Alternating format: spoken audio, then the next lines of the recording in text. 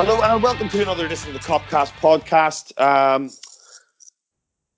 It's after West Ham got kind of just rolled over fairly straightforwardly. 2-0, Mo Salah penalty. Everybody complaining that Divock Origi was playing for some reason. I don't know. It seems we're running out of things to complain about. But he won the penalty. Salah stuck it away. Oxlade-Chamberlain gets off the mark in the league for the first time in a while with a great breakaway goal, and it's 2-0, and it's 19 points clear. And to discuss 19 points clear and the absurdity of this Liverpool team at the moment, I have Cengiz Gokuri over in Cyprus. Cengiz, how you doing, sir? Over the moon, mate. Absolutely over the moon. And yourself? Yes, I'm just coming to the realization that this team, well, I'm kind of looking at numbers and things, and I'm just thinking this is just absurd. It's not normal. And that we need to stop pretending that it is, and stop talking about it like, oh, Liverpool just went and won a game, because it's not normal. So anyhow, yes, also to discuss how not normal this Liverpool side are, I've got Neil Patterson out in Berlin. Chief, how are you doing, mate? Yeah. Well, I would say I'm on cloud 9, but I suppose I should say I'm on cloud 19. Oh, very good. Oh, very droll, Chief. Yeah. Sorry about that. Had to drop that one in there. All good, as you rightly say. It's not normal. So to discuss the mentally abnormal Reds, let's get into it. I'm looking forward to it. Yeah, that's it. So, Cengiz, we kind of debated what the change would be. Mane obviously missing out. We know it's going to be after Norwich before he's back, but thankfully before Atletico, all being well. And Big Divock drops in, does a decent job. They show little bits and pieces on the break, a couple of decent chances, but nothing that you would say clear cut. And we make a few good chances. We get the penalty. Robertson should maybe do better with one. And after the penalty, we kind of start to take it away from them, and then there's a great breakaway goal. I saw a statistic from Baba Yagu, as people will know him, that we're 3 times more likely to score a goal from defending a corner than concede one. So maybe we should just start kicking the ball out behind our own goal line. But we just kind of took it away from them after that. And, from probably start to finish, it's just another one of those games that he's just watching it and thinking, this team probably isn't even going to concede, never mind score, or never mind lose. Absolutely. I mean, firstly, it was the perfect game to kind of describe as your routine win, if you like. Game didn't start off at the highest tempo, but we were always kind of a threat in and around their box. And obviously, Big Divi gets taken down, and Mo scores the first penalty, which was a brilliant penalty. But it was just really kind of controlled, and it just reminds you that this team is an absolute machine. It's not even kind of worth discussing. If you have even your possibly your best player of the season in Mane dropping out, who replaces him? Does Minamino get a future, or does Divock start? You put Salah up front and maybe Ox on the wing or whatnot. It doesn't really matter what kind of formation you use or what personnel is coming in, because the reason why we've played 19 games, we've beaten 19 teams, we're 19 points clear, and we're on our way to number 19 is because the team and the unit itself is just so unbreakable. Whatever personnel goes out and whoever comes in, it just doesn't change anything, and it's been the key to this has just been pretty much consistency, starting from the beginning of the season when we lost Alisson to I don't know how many games, and Adrian comes in, does a great job, wins the Super Cup, keeps many clean sheets, and many players coming in and out. Joe Gomez had so many problems with injuries, and then he comes back. I'm sure we'll talk about him in a bit more detail later, but he comes back and he has a fantastic record now since coming back. I think it's 8 goals conceded in his last 35 Premier League appearances or so on. So it's just this literally this Liverpool machine where we're just not able to be stopped by anything or anyone that comes in our way. And just what a time to be a Liverpool fan. I thought collectively we looked great, as you mentioned. Robertson maybe should have got that goal, and it was funny. He posted in his, I think, in his Instagram saying that he took like a screenshot of when he dinked it over the goalkeeper and said, "I'm going to tell my kids that this one went in." And obviously, it was nice to see Chamberlain get back on the score sheet. And yeah, it's just brilliant that. How many times have we seen now that we concede a corner and then from one end to the pitch within a matter of seconds we get a brilliant goal. So whatever teams try and do, whether they park the bus or utilize set pieces, corners, or whatever they try and do, we somehow manage to find a way, and it's incredibly encouraging. The only kind of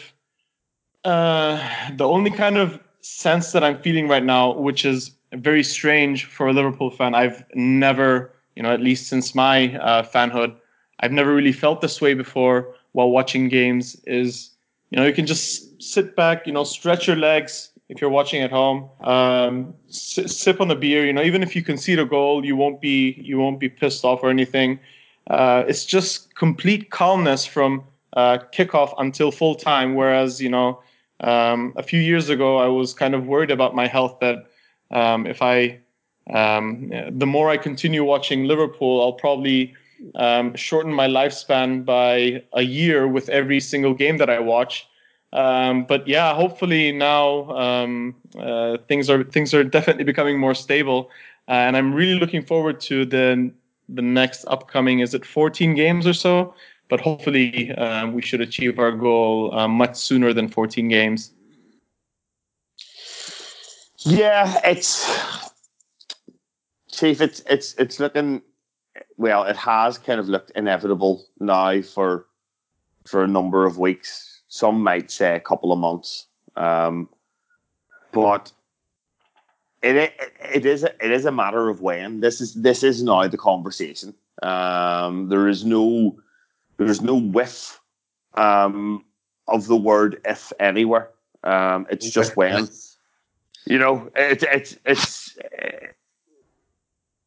But the fact that we're here now, all the numbers tell you that the other 19 teams are performing in and around the average of the last 20 years of the Premier League. So everything else is normal.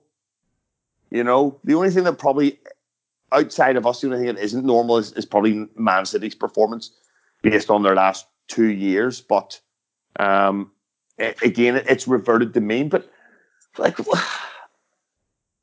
how does this keep happening? We nearly scored from a counter-attack after Trent hit his own post. That was one of those mental passages of play I've ever seen. It's bizarre, and we kept the ball for ages afterwards. What's hilarious? That what's amazing though is Van Dijk's calm in all of that. Like Trent's just whammed one off the post, and it comes back to when he plays a one-touch cushion pass to somebody, and we start a break. It's mental. How he does that? How he anticipates it's coming at him off the post. You know what I mean? Is unbelievable. How he reacts to it, what he does is class. Yeah, and the next person that gets the ball, there's no panic. There's no get rid of it. There's no, as there normally is when you almost concede a goal. It's just anywhere. Do you know, it happened so fluidly and fluently. It was almost like Trent was kicking it off the backboard in fives. Yeah. It was absolutely bizarre, but that just show that for me that whole passage of play is, and Trent does that almost because he's too relaxed. You know, he is. I think he's trying to put it out for a corner. No, yeah, he's trying to put it out for a corner, but he's just like, I'll just siphon this out. But you know, as you say, it's nearly the most spectacular own goal you've ever seen. Absolutely. But that would and could have been the only way that West Ham were going to score last night, because they offered absolutely nothing. They absolutely moised it, and they absolutely settled for a 2-0 beating, probably before we even kicked off. But 100% they settled for it with at least as soon as the second went in. You know, there was no fight there at all, and for a team that really needs to pick up some points from anywhere, I don't think they can actually pick and choose, because they're in big trouble. Their fixtures are not good in the foreseeable future. Although they do have the bonus of, or the one silver lining, I suppose, that Fabianski's back and he could make the difference. Because we talked about that Andy Robbo one. I actually think Fabianski does really, really well there. Robbo doesn't. Yeah, he stays up for a long time, doesn't he? Yeah, he doesn't. Robbo doesn't really have the angle. He narrows the angle brilliantly. When you see it on super slow mo, whatever it was, when they really slowed it down, the only way Robbo could actually have scored is if he'd clipped it like that, but with the outside of his foot, so the spin had come back in. But even a straight clip wasn't going in there, because he's so little to hit. He's so little to aim at. Absolutely. So and he makes another couple of good saves there. One from Origi, a brilliant save, I thought, from Firmino's chance where he swivels on it about 8 yards out, and he gets down so fast and pushes it around the post. How he gets down so quickly is mental. It's a brilliant save. And to be fair, actually, now that I think about it, Alisson actually made a couple of saves, so I suppose West Ham must have had a couple of shots. But yeah, I suppose they had a little bit more of a go in the last 15 minutes, perhaps. But apart from that, they were pretty shocking. But yeah, you're right. I mean, the other teams are scoring normally. Leicester City are playing 24 points, 48, and they bang on 2 points a game. They're sitting in third, 3 points behind City. As you rightly say, City have reverted to mean after having a couple of sensational seasons, and Liverpool have just taken what they did last season and raised it to a whole new level. You're looking at it, play 24, 123, drawn 1, 456 against 15. It's unbelievable. 15 wins in a row. It's never been done before, quite literally never been done before. And if they continue at this rate, every week you're going, we talked about it a few weeks ago about the maximum points they can get, I think, is 112. And us going at that time, well, of course, we're not going to win them all. Like, it's ridiculous. But like every week, it's another one in the win column. And who's stopping us at this point? So, fair play to them. Hopefully they can keep it going even after the league is mathematically secure. I don't think from this position, as you alluded to earlier, I don't think we're being too cocksure to talk about it as if it's a done deal. But I hope we can keep that intensity going and really lay a marker down, because this team does deserve to properly make history. Yeah, I agree with that. We're not going to go into it, but that's partially my frustration around the FA Cup and the decision that the club has made. That I want that too, because I'm just a greedy bastard, and I want it all. And this team deserves to win it all, and this team deserves to go the season unbeaten, to win a treble, to retain the Champions League, to be everything, to have won everything apart from that League Cup, and then we'll be able to point it and go, well, what do you want to do? They made us play in 2 competitions at the same time. We had to pick one. Well, that's it. I mean, you want to dispel any possible chance of anyone being able to use this line, which people are bandying at the moment, that it's a very weak league and Liverpool are only doing so well because it's a weak league. Well, 112 points and a Champions League and an FA Cup. Well, you can't really. Nobody could really throw that particular rock at you, because you just turn around and go, aye, well, what about the other competitions? What about this? What about that? That's exactly it. And, then this team will be talked about for decades to come. Decades and decades. And held aloft amongst all of those other, mythical teams, Cruyff's dream team and, Asaki's immortals and Arsenal's invincibles, if you want. And they will. So, anyway, let's... Part of the success, certainly, you mentioned earlier on, Cengiz, has been Joe Gomez. He's come in and he's immediately shored things up at the back. Not that we were particularly leaky earlier on. I think we've only conceded more than one goal once. And that was Everton when we won 5-2. But Gomez and Van Dijk they seem to have just this brilliant... They're both individually fantastic players, and both individually have all of the attributes that we need based on how we play. They're great one-on-one defenders. Their recovery pace is fantastic. Van Dijk's certainly much stronger in the air than Gomez, but and both of them can play. Both of them can pass, long and short.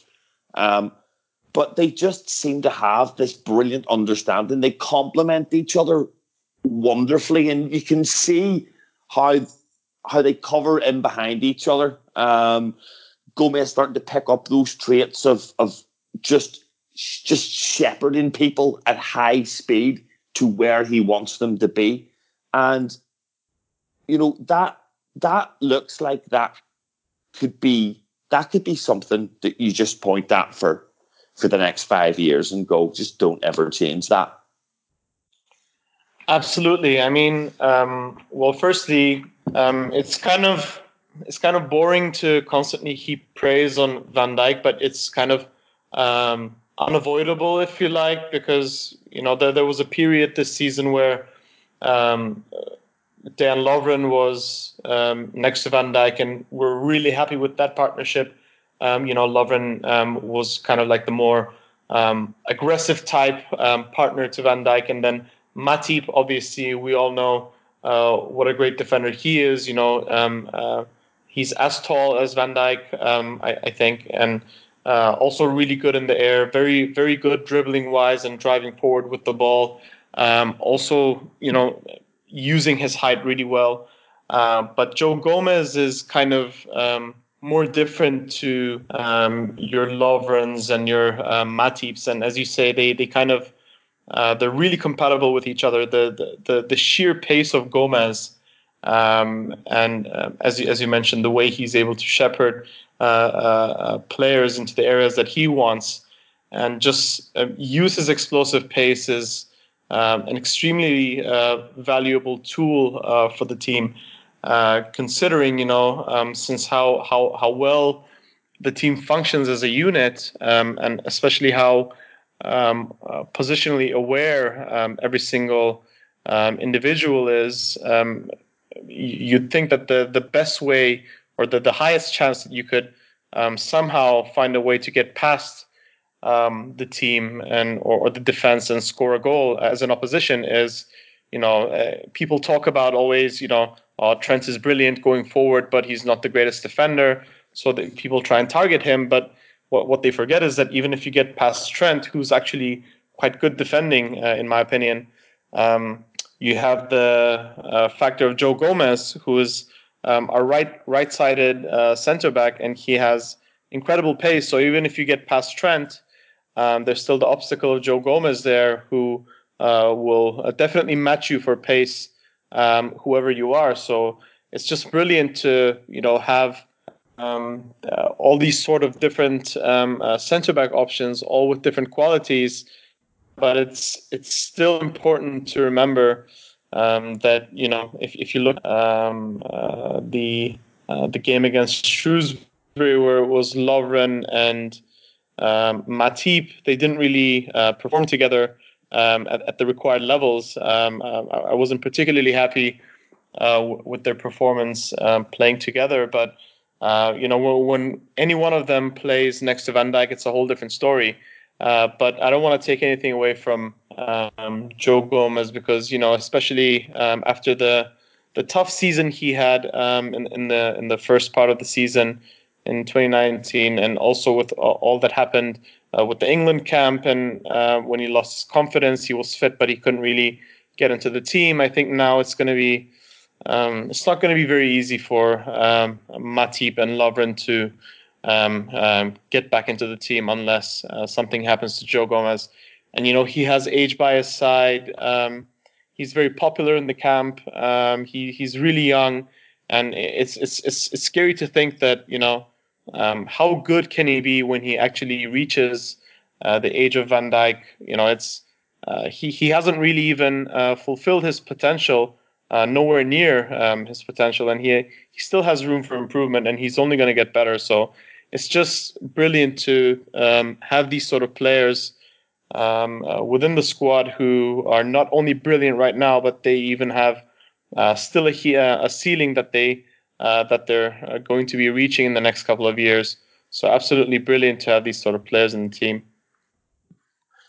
Yeah, absolutely. And Chief, Gomez, it's actually pretty rare that you see a young player picked up from a Championship or League One side by a Premier League team at was it 16 maybe? Gomez was picked up, and there's a fair bit of clamour around him. And you're not going to see him for a few years, but then they actually do break through and actually then start to exceed even the expectations that the most optimistic fan would have had of them.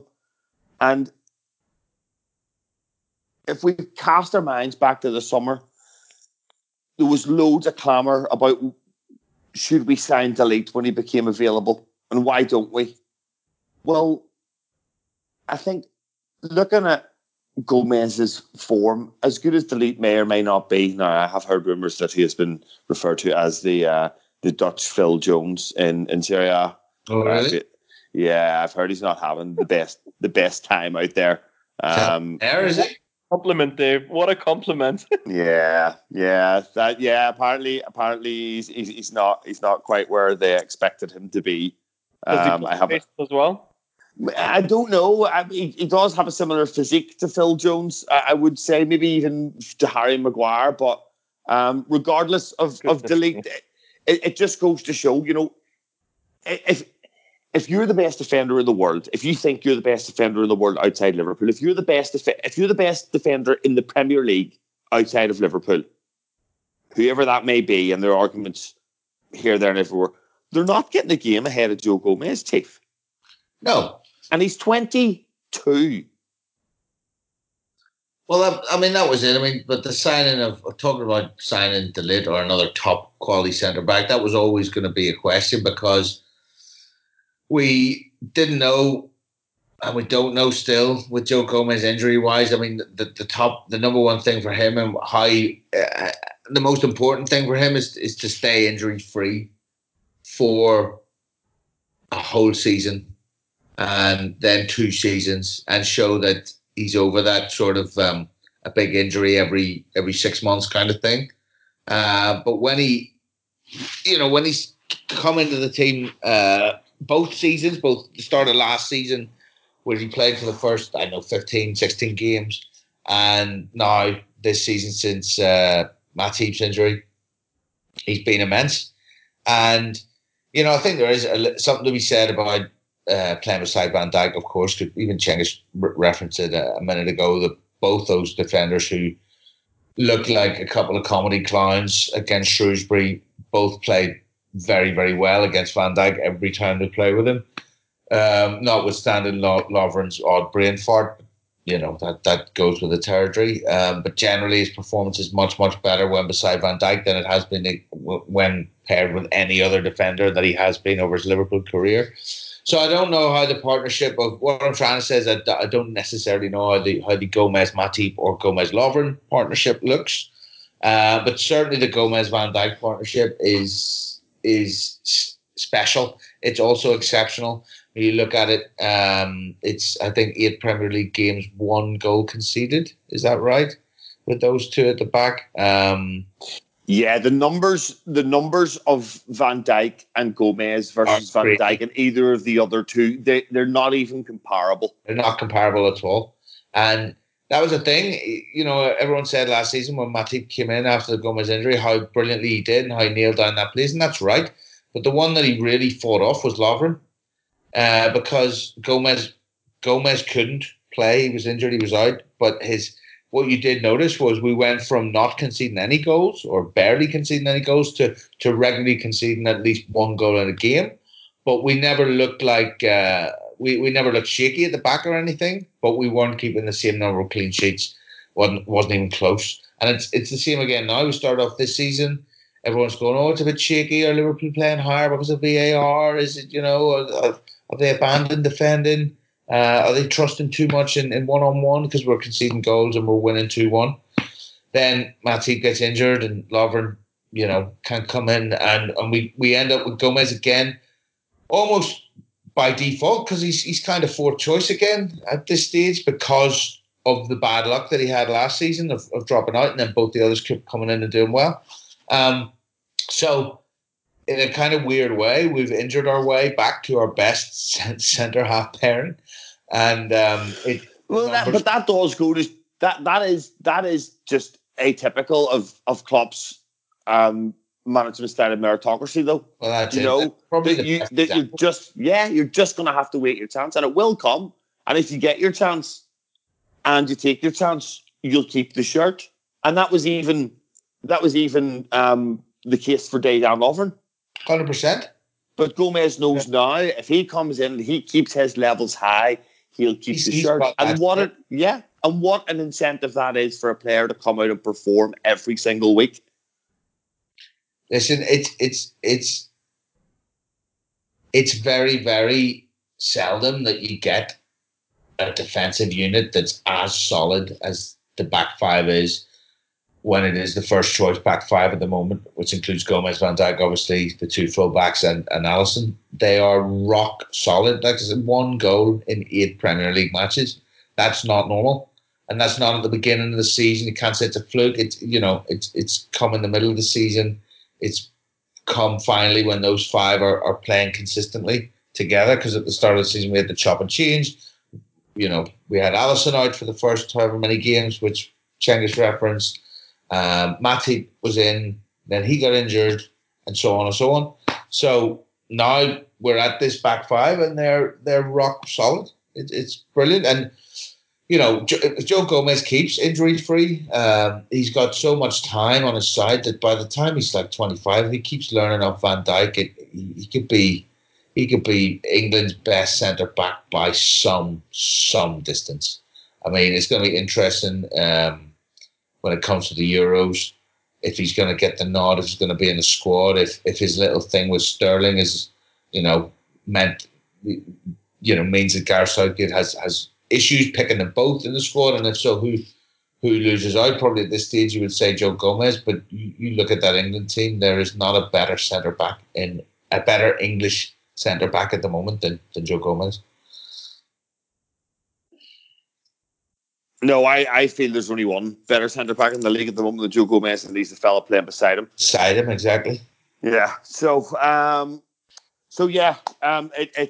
it's a platform that most teams can go and deliver on. That's it. 0 goals. I mean, 24 games played, 15 goals conceded. But that doesn't even tell the Van Dijk Gomez story. It doesn't.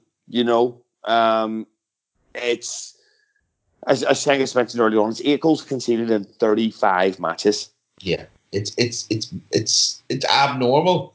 It's not. You think at some point it might have to revert to the mean, but if you look at them, that's 35 games actually spread over 2 seasons. So yeah, You know, it's Yeah. not. You can just say it's a fluke, and when the armor's broken, then it'll crack, and that'll be that. Yeah, and you can't say that there's the team's form or other elements of playing staff differentiated in between those periods of time. It's those two are the constant. Yeah. And it's noticeable we just don't concede. And it's not that we necessarily defend flawlessly. We don't. But like you said, their pace, their ability to defend one-on-one, the recovery pace to get them out of situations, their reading of the game, and a little bit of luck means that they just do not concede goals. We do not concede goals when they start at the back together. Yeah. Yep. So, Tennis, if you're not going to take goals, you have a good chance. But a fella giving us a chance at the other end of the pitch at the minute, Salah seems to be finding that little groove again. I think, his pass to Chamberlain is phenomenal for the goal. It's absolutely gorgeous. And he's unlucky with the one that hits the post. He should maybe score with the header. I think the header might actually come from when Trent hits the post. If I'm right, I'm not sure. But he really influenced that game more so than we've seen him influence games. We've seen him on the periphery and adding numbers and popping up and doing great bits and pieces that will result in a goal. But he influenced that game from start to finish. And I wonder, did he... Sometimes you see this different Mane when Salah's not on the pitch. I think you do. I think Mane seems to step it up a level, certainly with terms of responsibility. And I think I saw similar from Salah at West Ham, where he just seemed to take that additional burden on his shoulders and go and really drive the team forward from the front. I think you make a good point there, actually. I didn't really think about it that way until you just said that. But it was funny because when I was watching the game, what minute was it when he scored the penalty? 32, 33, somewhere around the first. Yeah, somewhere in the half-hour mark. Yeah. So until the half-hour mark, I was complaining a little bit. I was saying, oh, what's happening with Mo? He's always falling on the floor. I know they're doubling, tripling down on him, but I just thought that he wasn't really showing enough strength and enough creativity. And then all of a sudden, after he gets his penalty, I don't know if that was a factor, a boost in his confidence or something. He was all over the pitch afterwards. He showed immense work rate. He was defending. He was dropping all the way back to the penalty area. He was playing passes. He started. He was really unselfish, especially in the second half, with how he was trying to play in his teammates. Always trying to pick out the pass. He did show his typical Mo moments, if you like, where he tried to take that first shot, came off the wall, tried his second shot with the right foot, came off the wall, and then he ran into the wall. But yeah, he could have perhaps done better with the header as well. But overall, he really did make me eat my words afterwards, because at the end of the game, it was actually a brilliant performance by him. And you could argue that with Mane not being there, he did actually step up a bit, because when you think of it, since I actually think that Mane is probably a better dribbler of the ball, especially since the start of this season. And he gets the ball quite often and does good work with it. And, he always has a good chance of scoring, Sadio Mane. But, now when he's out injured, Mo probably knows that he's going to get a bit more of the ball than when Mane is playing. And so then he can be a bit less selfish, knowing that he'll get more of the ball, play in his teammates a bit more, and show his true strength to the team, because he probably doesn't want to be out of the limelight, if you like, because he's a very popular figure. People expect a lot from him.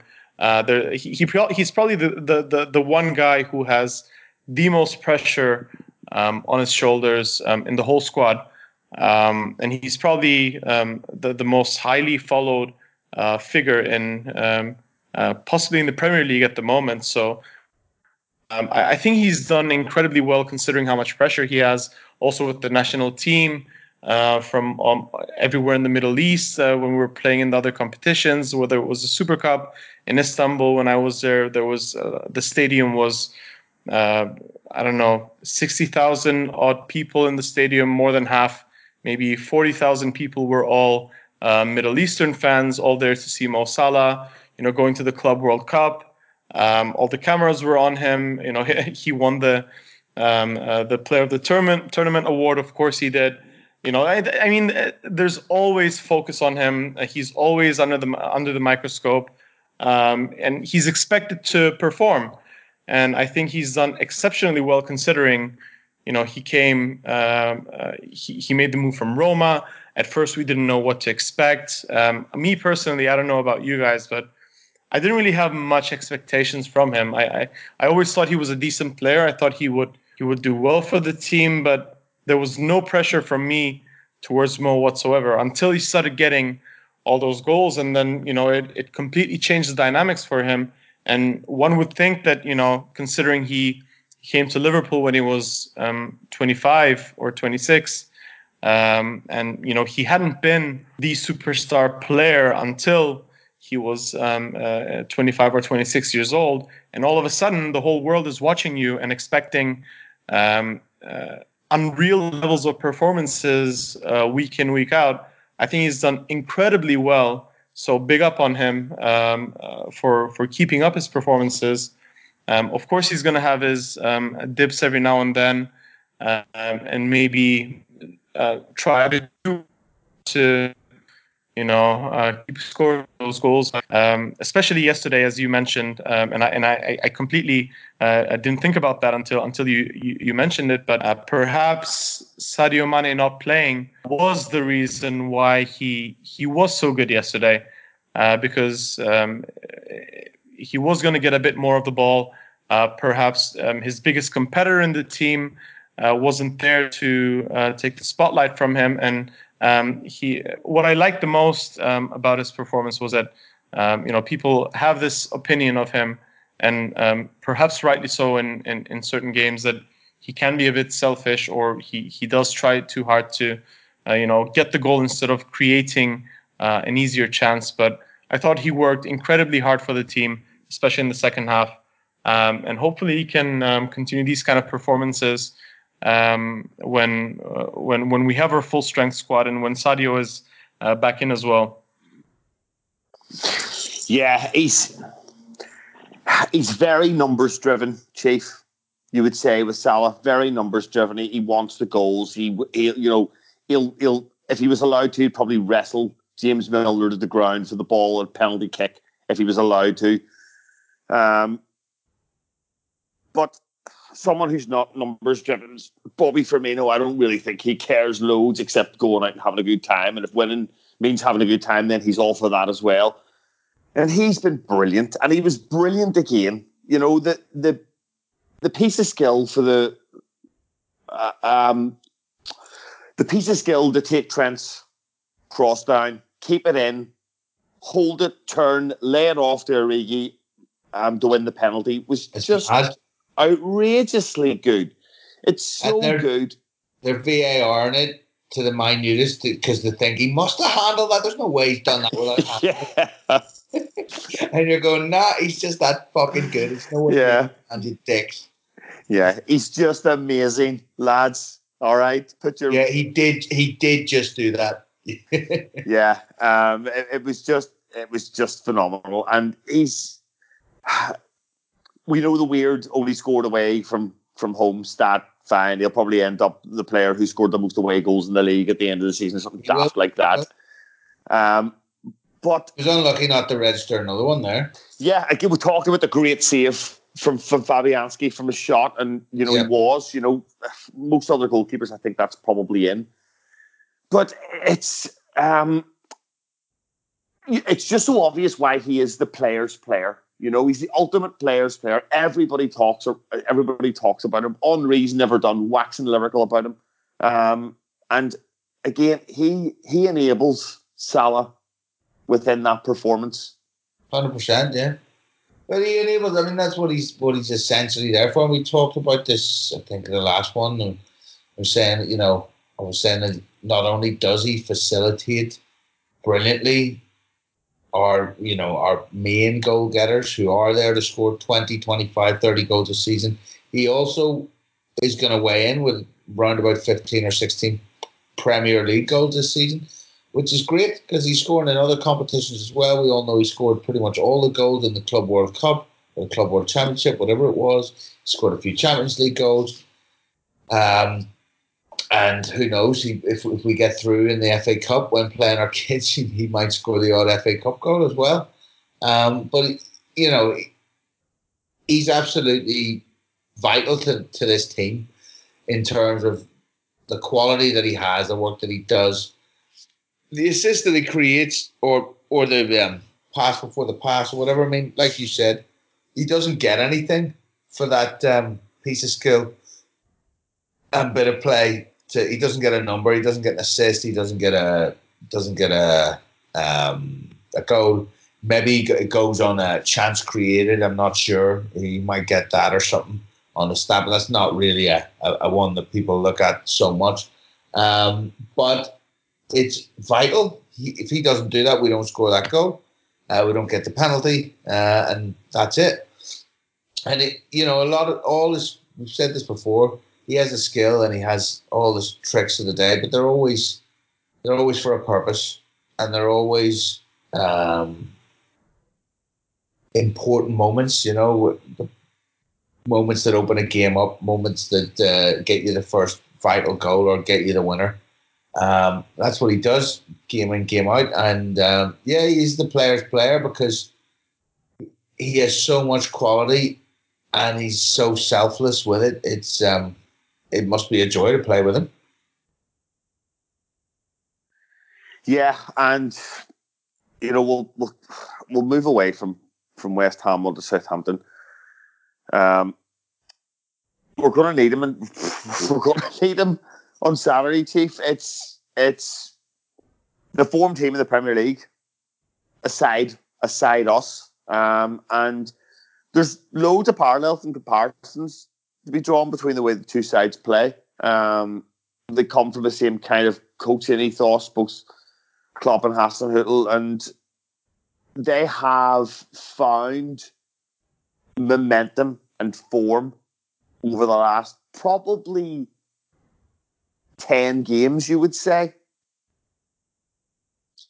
Absolutely. I mean, it is a bit of a battle of wits. Sort of, obviously, these guys have locked horns before in the Bundesliga, and actually, it's Hasenhüttl had been referred to as the Alpine Club. So it's the Alpine Club meeting the original Black Forest Club this weekend. And you're right. They are the form team, aside from us, I believe. Potentially City as well, but they're definitely third on the list, if not second.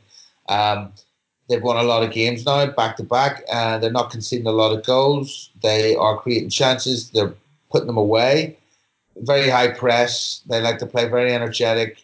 It's a very distinctive style, and it's really working for them now. They had a poor start to the season. They couldn't buy a win at one point, and they got absolutely humped by Leicester City 9-0. The first 9-0, I think, since we beat Palace 9-0 in 1989-90. It was 89-90. But they righted that shortly afterwards. I think the change of goalkeeper seems to have played a large part in that, but also it just seems that whatever Hasenhüttl was trying to get them to do in training has clicked. And, it's a good enough sample size now to say that they are no easy opponents to face. Having said that, we should have too much for them. You would expect us to have too much for them. The caveat of talking this kind of team up is that, you know, you can do it with Wolves and stuff as well, who are on a slightly higher level again, or, you know, a higher level again. But, you know, the one big team they haven't managed to take any points is Liverpool. And I think you'll probably find that'll be the case with Southampton as well. They can certainly worry a Spurs and an Arsenal and even a Manchester United without, that's fairly normal for them. But I don't see them troubling us too much. It'll be tough. They'll leg us. We had a game 3 days ago. They didn't. They're going to be fresher. There's no doubt. Danny Ings definitely has a point to prove for his own sake, because he's scored a lot of goals for them, but still hasn't had a good game against us. Still, I don't think has scored against us since leaving the club. Obviously, didn't have such a happy time here with injuries and luck and just generally not being considered quite of the right standard by any of the managers concerned. I nearly hope he does score. Personally, I don't, but no, I said nearly. Yeah. Well, you know, it's one of them where if you're an ultra sentimentalist, you might care, you know, but at the end of the day, fuck him. Yeah, that's me, mate. I'm all heart, you see. Yeah, that's it. Fucking proper heartfelt condolences there for Danny on his Liverpool career. But no, we did wish him well. He's done really well and good for him, but I don't want him to score against us. And I don't think they will. I think we'll go out all out to get another clean sheet. And because I think it means so much to the defenders we have. It's as important to them as the 3 points, you know, the clean sheet. So I think we'll be going out to try and do that, and hopefully we've got the energy in our legs to go again after Wednesday and just get the result. It's a 3:00 Saturday game, so not on TV or anything. It can be tricky, but you know we're at Anfield. What more can you say, really? I mean, we haven't lost there since God knows when. So I would, anticipate a difficult game, but a victory for the Reds. Maybe 1 or 2-0. Yeah, I can get aboard with that. And Chief draws a good point out there, Cengiz. They will have had a week's rest, and we won't have. And it was you'd say our strongest 11, certainly at the moment, bar maybe one question mark, Origi maybe. So what does he do? Does he go strong again, or do you foresee a couple of changes? Well, I mean, I think you guys already talked about the FA Cup stuff in the previous part, so don't want to get too much into that. But considering our next game after Southampton is going to be Shrewsbury midweek, and since, you know, especially in the pre-West Ham press conference, the majority of the press conference was mainly about questions about Shrewsbury and if he would, you know, perhaps be there himself or if he would change his mind and so on. And he, you know, Klopp made it very clear that, you know, he made his decision. He's not going to turn back on his decision. The players and himself, they're going to get the mid-season break. I just think that they go one more game, full strength, and they get the job done as best as, because I mean, if you look at the recent results of Southampton, especially in the last 7 games, it's quite impressive. They beat Palace away. They lost to Wolves at home, but it was a scoreline of 3-2, so it was quite close. You mentioned they lost 9-0 to Leicester earlier, but the game before the Wolves game, they beat Leicester away from home. They beat Tottenham at home. They beat Chelsea away from home and Villa away from home. And Villa is also quite a tricky place to go. They play us at Anfield. So, I mean, we have a great record at Anfield, obviously. it's been well over a year since we lost at Anfield. It's been quite a long time, but it could be the case that they get a goal. Danny Ings in great form. He's joined third in the score sheets in the Premier League with 14 goals, which is really impressive. So I do suspect that they could pose a threat by getting maybe one goal at Anfield, but I think it should be enough for us to get the job done. But they definitely are the informed team after us. They've caused us some problems in previous years, especially in their ground, but we've done pretty well against them, especially at Anfield. So I think it should be okay for the players. I really can't see Klopp making too much of a change. You could maybe argue maybe you could have a Fabinho come in and start his first Premier League game after his injury in the place of Oxlade-Chamberlain. You could maybe argue, if Minamino is going to, be joining with the winter break and not playing a part in the FA Cup, then you could maybe suggest, that he could replace Divock in the front three. But apart from that, I don't really expect too many of a change. Just get the job done, get the 3 points, try and keep a clean sheet, and go into that winter break, and then get one step closer to lifting number 19. Okay, sounds good to me. So 3 questions for you guys, yes or no answers. I have a feeling he might make 1 or 2 changes. Don't know why, but I'm sure you have an 11-ish in your head. So just a yes or no. Fabinho? Yes. Yes. Okay.